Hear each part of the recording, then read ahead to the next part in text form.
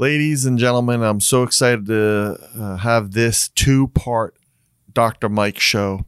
Unbelievable, fantastic guest. My mentor, my sponsor family away from home when I was an academy cadet and graduate at the United States Air Force Academy, learning to become a military officer and instill in me the ethics and work ethics of being a patriot. We're going to be speaking with Mike Cegielski, Mike Cegielski, a Polish American who escaped from communist Poland. And we're going to tell that story in the first part of this podcast. And then the second part, we'll be talking about his escape, not just from Poland and to Denmark, but how he met his wife in Denmark and how he made it to America and became such an important figure in many people's lives, and telling his not just a heroic escape, but his hero story. Please tune in and look forward to this episode, two-part series with Mike Cegielski. Thank you very much.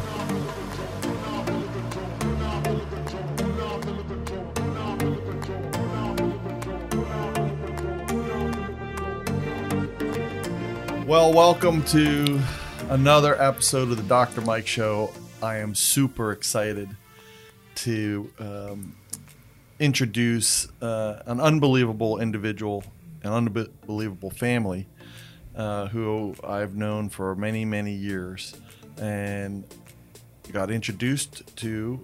Part of this show is to talk about not just medicine and medicine topics with the Dr. Mike Show, but really it's about bringing in people with unbelievable, compelling stories. This gentleman fits that bill. An unbelievable, compelling story. And amazing to me, and I think many people don't appreciate it until you get a little bit older. I know certainly when I met this individual at the age of 18, I was ignorant and not very appreciative of the people around me as much as I am now as you grow older. And so this is a story that just needs to be told and has had an impact on my life, certainly through my 4 years at the Air Force Academy, the military academy in Colorado Springs, where I was first introduced to this family. And it's with a great honor and great pleasure for me to introduce my mentor from the academy days, a home away from home, to escape from the academy. They were my sponsor family, and not only a great Polish individual, but a great Polish American. I'd like to welcome to you Michael Cegielski, or as he goes by now as Mike Cegielski. Mike? Hi. Thank you very much, first of all, for your kind words in the introduction, and thank you for inviting me. I'm a little bit puzzled by that. And also, this is the first one I'm doing podcast, video podcast. Going to immortalize you forever. Something for my kids to look at. And we have his wife here, and another, part of the story is her as well. And she'll pipe in from time to time. And important, I always say your name Bridget, just because it's the Americanized form. But you're Danish American, and really your name is spelled uniquely. How do you properly pronounce it? Birgit. Birgit. Yeah. Right. But I always, just like many lazy Americans, we sometimes just Bridget, but Birgit. So part of this story is just to really outline how important you had an impact on my life, and then you moved on. We had a period of time there where we were separated, and I'm glad we reconnected, and it's been a real blessing. But I like to start off with following this story of kind of what your origin is, and I think the best way to start this off is to say, why do you love America so much, and how did your parents influence you on that? And where were you and how did you get here?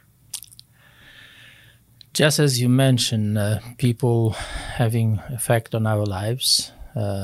You use the word mentor, you use these words. I believe that what we are is just like there's a story, about a turtle on a fence pole. Okay. And it's sitting there, and people ask how he got it. Somebody had to put that turtle there. So we get there, not necessarily all by ourselves, but also with help of other people. And when you talk about the mentor, somebody who had great effect in your life, number one person I would say it was my father. Your father? Both my parents, but specifically my father. What did your father do, and where was he? My father, well, of course, I grew up in Poland, was born and raised in Poland, and my father was working as a office clerk in a telecommunications company. And what year were you born in? I was born in 1951. And Poland at that time was a communist country. It was member of Warsaw Pact, and I remember as a little kid listening always during Sunday dinners, this very loud discussions of the family. We have these family dinners every Sunday, gathering of my parents and my brother, my two sisters, and their husbands and wife and children. I was the last in the family. I was right. the difference between me and my oldest sister is 21 years. Wow. So they were always talking about things and very often about politics. And I know they were always recalling, especially my parents, recalling Poland when it was free before World War II. Right, and you never knew what that was like. No, only from what I heard from my parents. And I remember, of course, discussing when they were talking about the things that they used to be and the things they are now. And also I was aware of the fact that World War II, 4 years, they all spent in Siberian gulags. Your parents? My parents, my two sisters, and my brother. I mean, that in and of itself can be a whole book. Your parents were in the gulag, and then obviously they survived. Yeah. And come back to their hometown, which was Lvov, and it became part of the Soviet Union. Then they were kicked out from there and pushed to a town which used to be for 700 years German town, Breslau. Now it's Wrocław. So I was born in that town. And you're sitting at these dinner tables, Sunday dinners, listening, learning, and the conversations were not in support of Mother Russia. No, absolutely not. Russia or anything communist. That was one of the points of pride my dad would always make to his children, my older siblings, saying that we could have had better life if I joined Communist Party. But I haven't. Right. I can look straight in the mirror and not be ashamed. And we could have done much better if I was a member of the Communist Party, which I knew, knowing what my friends, their parents who joined Communist Party, what their life was a little bit better than better. Yes. And I remember you telling me stories. Tell me if this is true. When you were little, or I don't know, maybe you were in your teens, of you saying you and your brother, or maybe your family, was listening in the basement to Armed Forces Network at times with the curtains covered or the windows covered with curtains so you wouldn't get caught? Okay, maybe not as dramatic, but the results could be. So what happened is listening to Radio Free Europe. Radio Free Europe. Okay. And not Armed Forces. Radio Free Europe and Radio Voice of America, which was broadcasted to all Central Europe, was illegal to listen. As a matter of fact, about a block away where my dad was working, in a top floor of the building, there was a jamming machine operated by military. No kidding. So when you were listening to the Radio Free Europe or Voice of America, it was not just, okay, I'm tuned in and I do my things and I listen. You sit out there because you hear this noise and you hardly can hear what that person is talking Right. about. So you have to move the dial a little bit, and you kind of Keep play, fine-tuning it keep during the whole show. fine-tuning through the show. You play mouse and cat Right. game with the guys that are trying somewhere to distort the sound and everything, so you wouldn't hear the message. So that's one part. And second part is right after World War II, of course, if you were caught doing this, that would be a physical harm.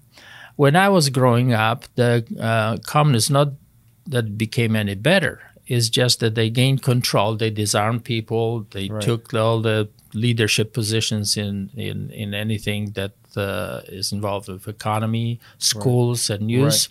So they could relax a little bit. So they didn't have to, and that's also after Stalin died. So it was a little bit more mellow kind of Right. They had the version of communism. territory. It was Russian-controlled Poland. It was still Russian-controlled Poland, but if you were caught listening or somebody find out that you listened to Radio Free Europe, Voice of America, whatever job you would have, you would lose, and you then find yourself working for something lesser. If you were a student in college, they would make sure that you didn't pass some test, Right. and you'd be kicked out, and then you become So laborer in a labor. the same time you're paradise. learning from your family and these dinners and Radio Free America, the principles of democracy and freedom and love, your love for America, you're also realizing I have to be equally a good servant to communism in order not to get harmed. Well, that's where you learn not to be a servant, but to avoid talking about what you feel, what you believe, and pay lip service as little as possible in classroom, in company of your friends, which are not really friends. When you have to be afraid of your friends, you don't know who they are. They are not really your friends. Right. But anyway, so you learn to live this double life. You go at home, you speak freely with your parents' family. You go outside the home, you have to do whatever there's officially acceptable. Right. You cannot talk about politics. You actually, let me give you an example. In 1968, late 60s, there was a fight between Russians and Chinese on the Ussuri River on the border between China and Soviet Union. And I assumed that guy that asked question of a history professor in high school provoke him. Maybe they were already suspecting that this guy is kind of not good, trusty commie or whatever, that just want to test it. The student gets up and asks professor, how is it possible that two communist countries are fighting each other? That we hear about it. Well, he didn't want to answer that question because of fear that there may be some kind of repercussion, so he thought that he will answer with the joke. And he said, I have not listened to Radio Free Europe today, so I don't know. Oh, my gosh. Next day, he was no longer professor. I met him about half year later on the street. And he said, well, I got kicked out. And the good thing about it is that now I am working in a factory. I lost license to teach. I am working in a factory with my hands. The good thing about it is that now when my daughter will be applying for college, she will get the points for being member of the working class. Right. And it's not a joke. That's how it was. That's Right. how you get to college. You would pass the test, and then they'll give you points for being member if your parents were in the Communist Party, if they were in the military, the police, if they were workers, because all the other side, it was so-called working intelligentsia. Right. So working intelligentsia didn't get any point. So now, leading into getting points and being a good communist, even though at home you're learning about paying lip service during the day, but at night you're practicing to be a Normal person. a normal person, a democratically free person is what you desire. and getting points, and you're in high school, and these instructors at some point, how did you realize I need to work on something to get out of communist Poland, and what was that transition of the getting into sports and getting into this role with the intention of what you were going to do down the future? Yeah. So my parents' intentions were not to teach me all those things that they thought was right and then see me escaping from Poland. Right. Because escape was the only way out. You could not say, okay, I want to immigrate, so give me my passport, I want to go to America. Right. That didn't happen. The only way to get out was either being a member of the athletic, some kind of sports or cultural exchange or whatever, or there were some small abilities for students to travel, very small group. If you earn somehow something that they would want to reward you for, you could travel abroad. So those were the only things that you could do. In order for you to escape from Poland, you have to break out. You had to get on some authorized trip out of the border. Exactly. So my parents' intention was to raise me, and as my oldest sister reminded me after I escaped, your parents didn't teach you, she was very angry about it, that I escaped, because she grew up in Poland that gained status as a free country. After 900 some years, Poland disappeared from map of Europe for 123 years. And then as a result of World War I, again reappeared on the map. And that was euphoria in Poland. It was not just patriotism; it was nationalism. Everybody was happy. Finally, they have Poland again. The borders are back. That's how she grew up. Right. So for her, Poland, good or bad or wrong or right, was Poland. That was the motherland. Right. So my parents wanted me to be patriotic Pole, like my brother, my two sisters. You work here, you stay here, and maybe someday there will be time where you can make a difference. So my sister, when I escaped, got angry because she thought that I went easy way. I went for good life, where my parents, as a parent, raised me. She said, your place is here in Poland. Right. Try to change it. And I accept that. She was angry because she thought your parents were raising you to help continue the change. And they raised me to escape. Poland. Right. Because what happened is now when I'm dealing with this dual life, one official outside home and one another, I'm looking around and I start hating everything around me. Because I'm listening to Radio Free Europe. I'm listening to Voice of America. I look at the miserable life that my family has. I'm listening to my parents talking about how good life they had before World War II, before communists came in. And I said, I don't want to spend the rest of my life like they do. That was added to a dream of a little boy that didn't know anything about politics, but was reading adventure books that my dad would still buy. Poland allowed books like Kirwood, Hunter of Wolves, Hunter of Gold, Hunter of Adventure, Mark Twain. All those adventure books about Wild West. Yeah, and so you're reading them. I'm reading them. And as a little boy, before even thinking about politics, my dream is Indians, cowboys. Did you read any John Wayne? Well, I saw the movies. Yeah, okay. There was some. But I want to live in the Wild West. Right. That's my dream. So now when I'm in high school, now I'm learning history. I'm learning from my parents how it was. So that dream now is evolving into obsession. By the time I was graduating from high school, I was obsessed with getting out of there. But you couldn't tell anyone this. You're the double life of being the best student and best communist. Yeah. Well, not communist, or just lip service. Yes, pay lip service. At home, my parents, they knew that because I would tell my parents, someday I'm going to escape. Well, this was such an impossible dream that everybody was, yeah, right. Well, That's going to happen. let's go to that though, because that really is what I think is your part of your hero story, your call to action. You have this dream; it's impossible to escape.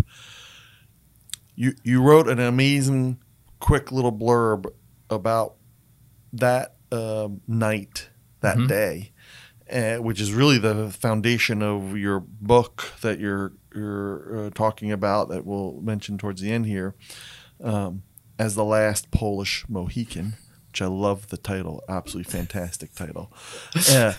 But the genesis of it is this day.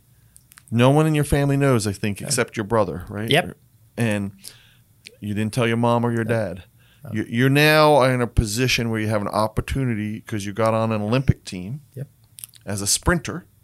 And that was my brother's advice. Was your brother's advice? He said, there's no way you're going to escape. You cannot run through the border, which is mined between East Germany and West Germany, right. The walls and all that stuff. This will never happen. So sport is the only thing. And at that time, I had a God-given talent for sprint, for fast run.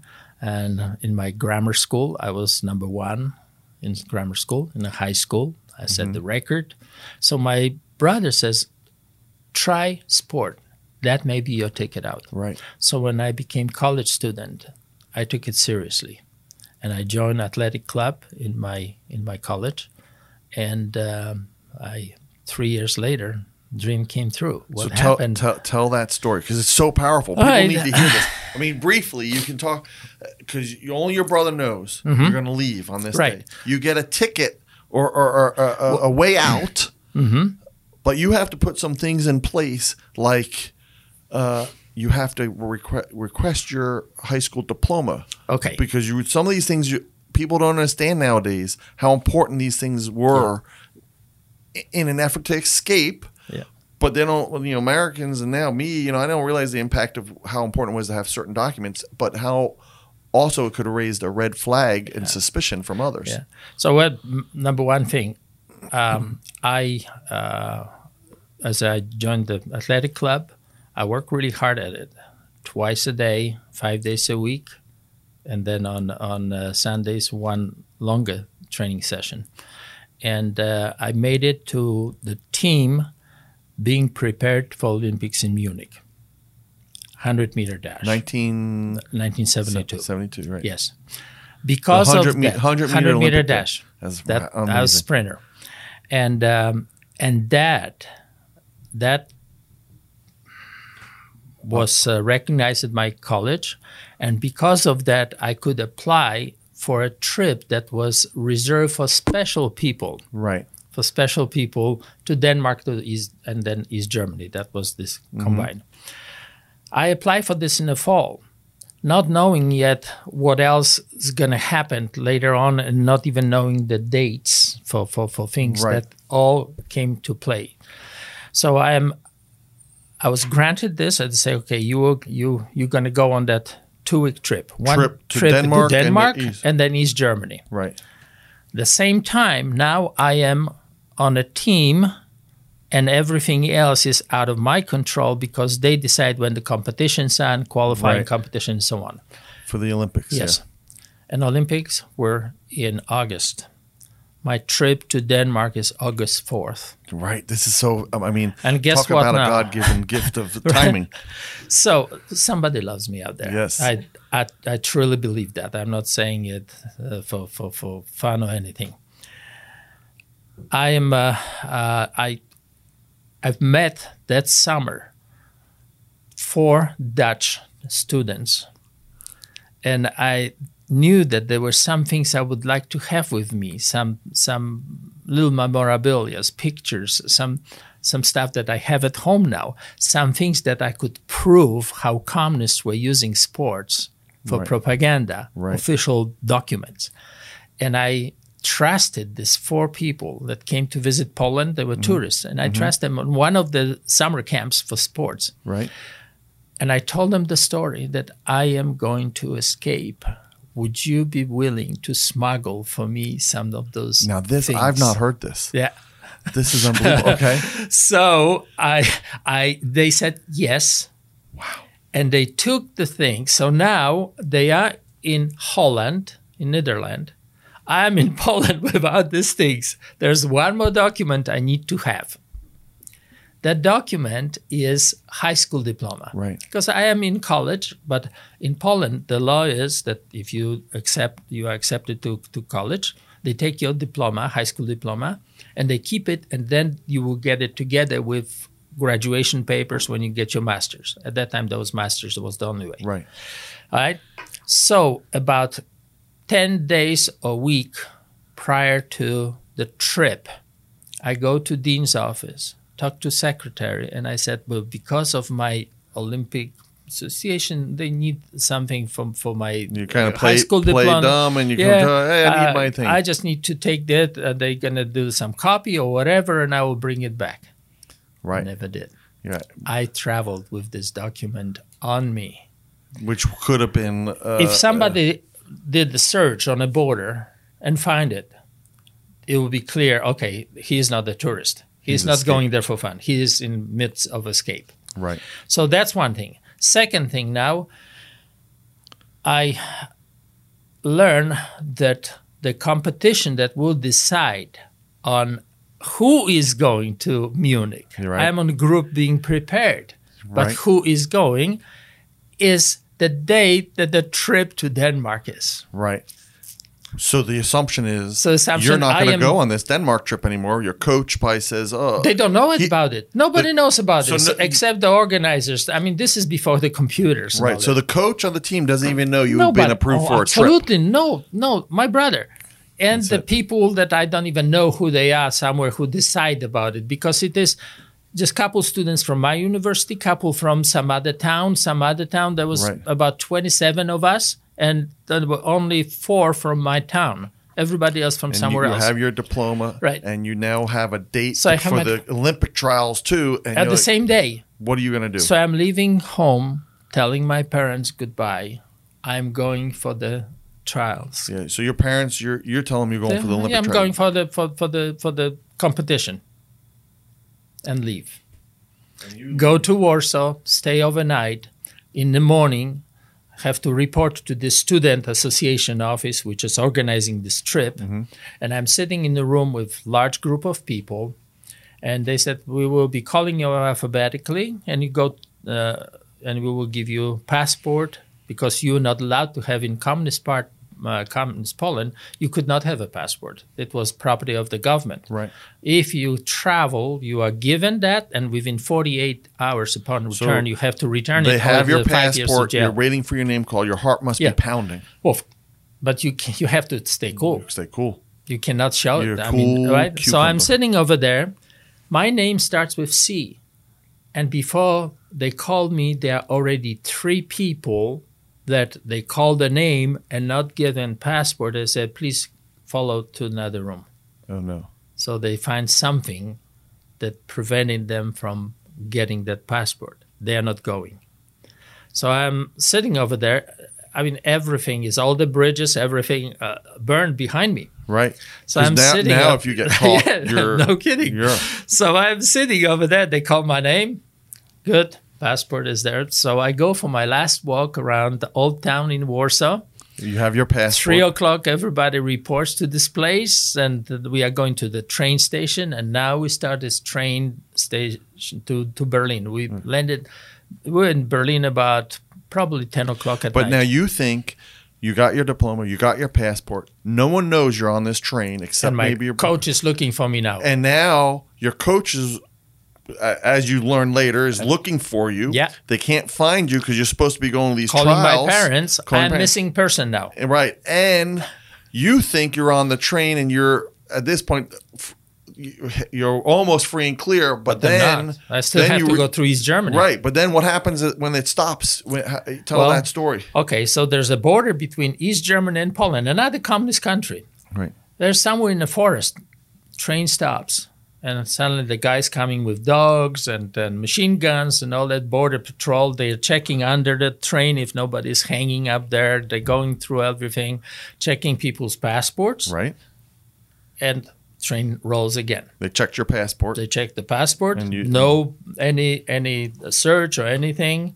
I am looking like I am traveling a tourist. I have a bottle of vodka with me, which was known that people go. You buy vodka for 50 cents in Poland, sell it for 7 abroad, and buy a T-shirt, polo shirt for that And money, that's what you did. and you then double that. Right. So that I'm pretending like I'm one of those that Right. want to enrich myself. I also have a little hand-carved chess set, which also was another item sought in the By the West. tourists, There yeah. were people were buying. So I had that too. Like, I'm going to make money. That's the reason I'm going up there, blah, blah. Right. So anyway, we landed at 10 o'clock in Berlin. Then we had some snack place. We ate the soup and then back to another train. So now this is Still East Germany. Your hero story is continuing. I mean, this is the long, because not just one It's not episode. hero. It's either It is. full or You're either you may be a or fool, desperate. desperate. But again, you get on another train and then you get to like a ferry. Yes. And you still don't think we're you going think to you're free, Rostock. but you're still not. Yes. So we're coming to Rostock, and train is now coming to the ramp, and I would say probably 4 feet above the ground. How many hours has passed now We are around midnight. since you left? And you know Yes. now people and they are are looking for you. me. No one knows But where I you're don't at. know it. I know that they will be Right. looking for me, but I don't know what they are doing. Right. Thank God, no computers, no stuff that time. Right. Only, whatever Telephones. they have. So So you come up, roll up on this on high it, platform. and they turn the lights on, and it's brighter than daylight. And again, dogs are coming in, the East German guards coming in. This time they enter the compartments And and, now start you're- knocking the walls of the Why do they do train, that? because there was apparently some space that you could crawl in somehow and hide. I mean, they check all of this. Did they search you? No. Still didn't search. So finally, trains start going on a ferry boat that is going now from East Germany to Denmark. The train actually pulled onto the ferry. Pulls on a train, and they say, okay, when we stop, then there will be a signal and everybody can go upstairs. There will be coffee or whatever. You can sit just like on a ferry boat Right. in Europe. So I am getting off that train now, going upstairs, and I'm thinking, and the ferry is already in motion. Right.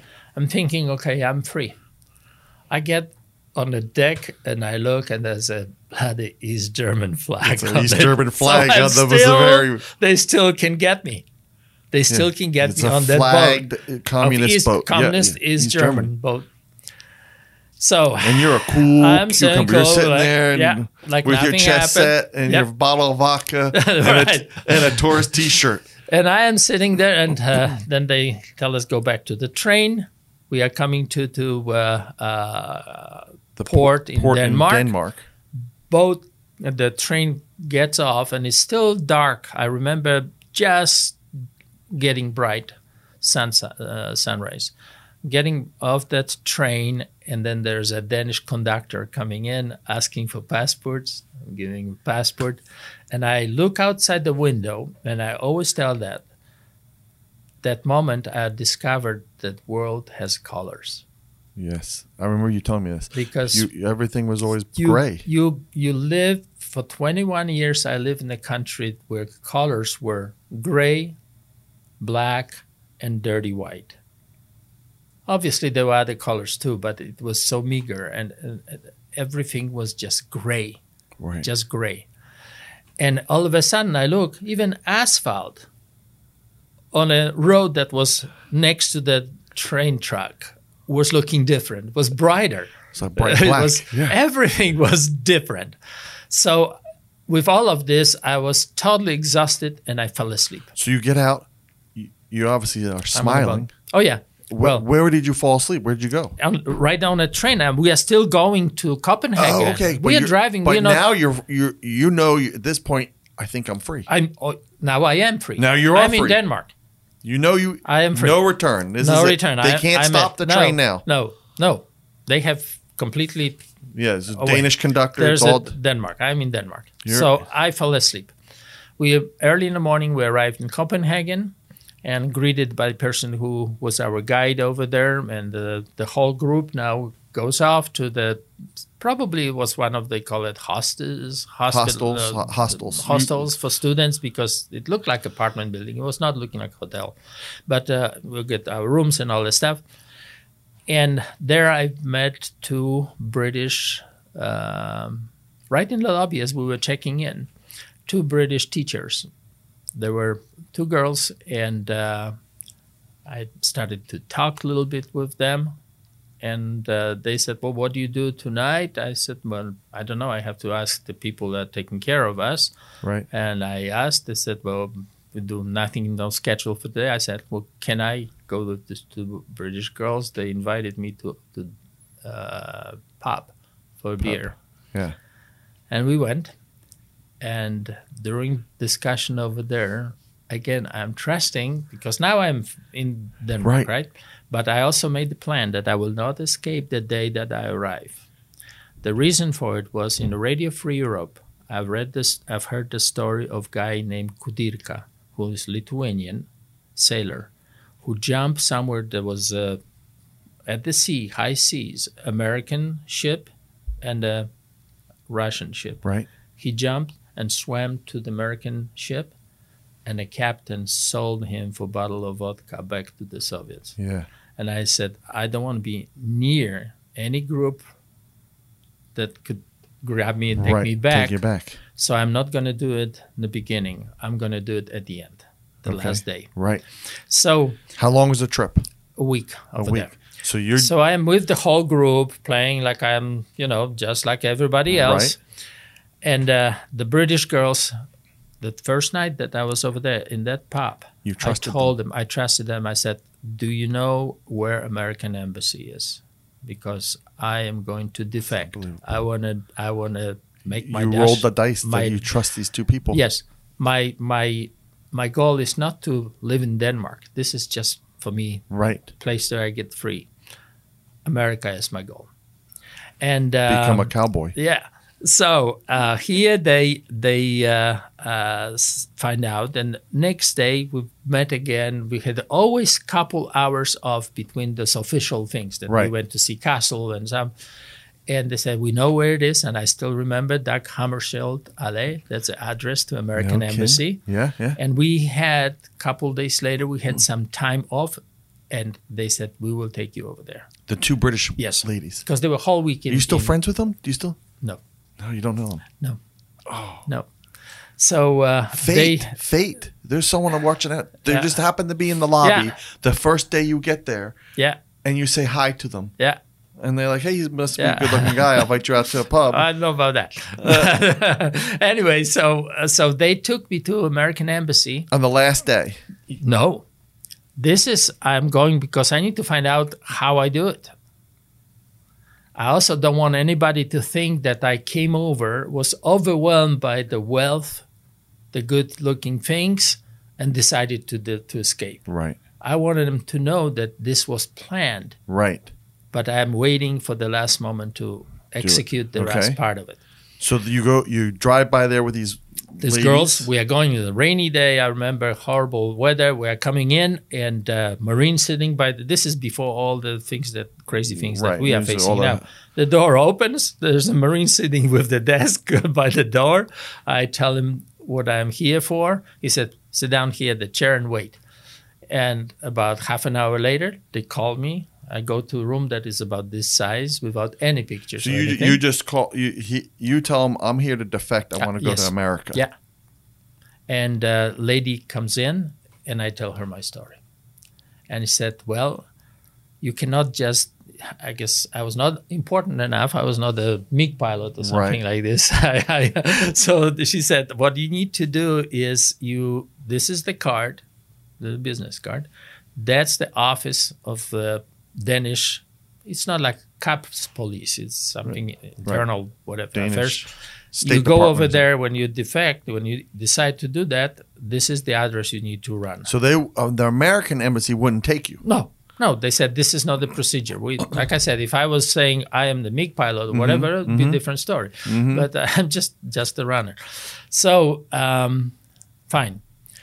So we are doing all this, the tourist stuff. I already know what my plan is, what I'm going to do. I have one more day before, and we have time, the British girls, and we are going to this Danish place, which is not far away from Tivoli Garden in Copenhagen. Okay. I walk in, and again, they say, wait for a second. I wait You for said about goodbye 30 to minutes. the British they girls? are waiting for me. Oh, yeah.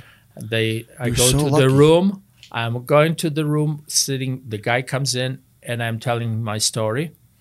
And he said, well, I said, tomorrow is the day that they are leaving, and that's where I'm going to escape. But I want you to know that this is not like impulsive thing. That was all planned. Right. And he tells me, okay, this is all nice, but Poland is one of the largest producers of coal in Europe at that time, selling coal to Denmark. We are buying it, and they put pressure on our government. There were a lot of instances where people from Poland there was a boat for Christmas and New Year on the Baltic Sea, and would come only like within yards from the Copenhagen harbor, so you could see the skyline in the New Year. You didn't have to have a passport for that. And then go back to Poland. That was one of the privileged trips too. And on one of those, 90-some people jumped in the water in January to Baltic Sea and swam to the shore and were rescued to escape. Right. So Poles got annoyed by this, and they put the pressure on Danes and said, no more. We don't want this to happen. So the guy says, I cannot guarantee you that you're going to be given political asylum. So what did you think? What happened? I almost fell apart. I said, I didn't expect anybody to stand here with open arms, but I'll go. Send me to wherever other non-communist country is.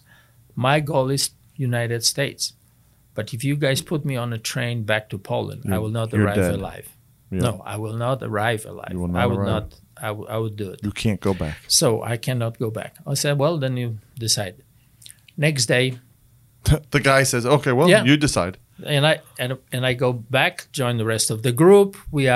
I remember we went to see the castle in Copenhagen that last afternoon.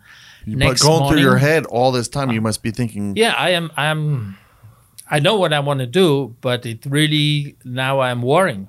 Because the U.S. Embassy turns you away, the Danish Embassy turns you away. Yeah. So next morning, we are all gathering in this common area for breakfast. And they are giving us little packages for the road, for the trip on a train now to East Germany. And I'm sitting at the table with two guys that were students of law, that everybody knew those were the commies that were watching. They were the political officers. They were political officers. That's one of the things was they were lawyers. I mean, lawyers to be. They were students. Right. In Poland, you would not go, in communist Poland, you would not be allowed to study if you were not commie. Right. I mean, law has to be under control, right? Right. So they knew what they were doing. So anyway, there's two brothers. And I'm always hanging around them too, because that's my protection. Already from the trip to Warsaw, I made sure that I was sitting with them in the same compartment, because I said to myself, if anybody's going to get searched, it's not going to be them. Right, so you want to be near them. So I would be near them. And it was also a good thing because they happened to be from my hometown. So that was another alibi I had to hanging around them, because we are all from the same town, right? Right. So anyway, we are sitting at the breakfast, and one of them said, I don't know if this is a joke or that they went for last moment shopping, but two people are missing. But please don't tell to anybody. You hear They are this. telling to me. To you, yeah.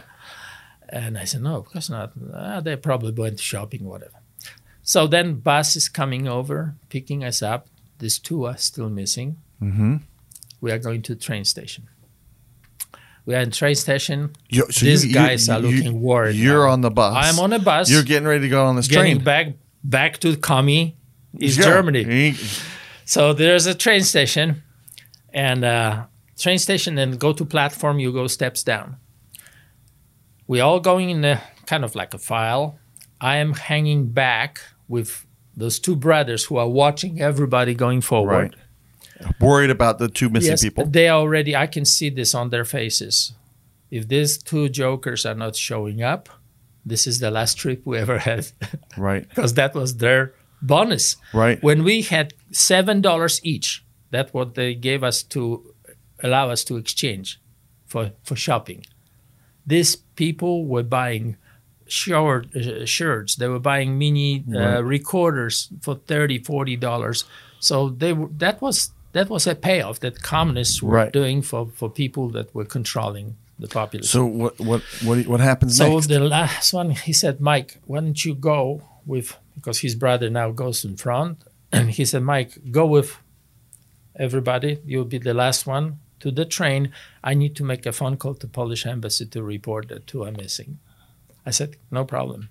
So he goes to this set of telephone booths. Right. To the right. His brother's walking ahead. His brother going ahead. I am the last one. I made about 1/3 down and turned, and there's my fastest run I done in my life. Fastest sprint you ever made. Tell this story. And that was with the little bag I had with just a couple shorts and stuff. Do you think they saw you? No. So you literally sprinted? I ran across the street to Tivoli Garden and then to the right to where the place is where I was day earlier. Back to that police the police station, the Danish State Department or whatever it was. So I go over there and it's weekend. So you literally sprint out, and this is what I always want to tell people and my patients and everyone. This is why we do. I mean, your story instills in me an unbelievable faith in, a God, an unbelievable faith to help other people out. Two random British women helping you. And that people should never give up either. Patients should never give up because there's always a way to seek a better way. And sometimes you just literally have to sprint to get out of the situation you're in. But there's one more. And you have to have some luck too. It's not only this. I thought very often, how come? Why me? Why I? And I really, and she can attest to this, a lot of unusual things in my life happened. The lucky things happen, what people call lucky. And I always believe that's a blessing. And I always been asking myself, why? And I think this is maybe some token payback in good what happened to my family. Because they suffered in Siberia so badly, and my brother, my two sisters had a really crappy life, and I think that maybe I was blessed, as maybe through my luck, what people call, I was blessed to enjoy different life that they had, and that's. So you knock on the Danish door. Yeah, and then when and it's weekend, and you're free. It's weekend. It's a weekend. Who's there? There's a guy coming over. He said, sit down, and they come back, and they said, I'll take you now to a place where it's like, looks like apartment building, but there's a guard. And you get the room, and you wait till Monday. Monday, somebody will come in the morning, pick you up, and you come here for interrogation. Mm-hmm. So they take me there. I am in the room, and they tell you breakfast is this time in this dining place, lunch is this time, and I'm looking, and there are a whole bunch of other people, and I find the two people that were on the trip that were missing. The two people that were missing are there with you? Yes. The guy was from Warsaw, the girl was from Krakow. Okay, everyone, that was the end of the first part of our podcast. Part 2 is going to talk about his arrival in Denmark, the meeting of his wife, and what he did and how he got to America and became an officer in the United States Air Force, and when I first met him and crossed paths and the impact that had. And we're going to have a special feature during the second part where we're going to talk to his kids and what impact they've had on him. Don't miss it. We look forward to you tuning in. Thank you very much.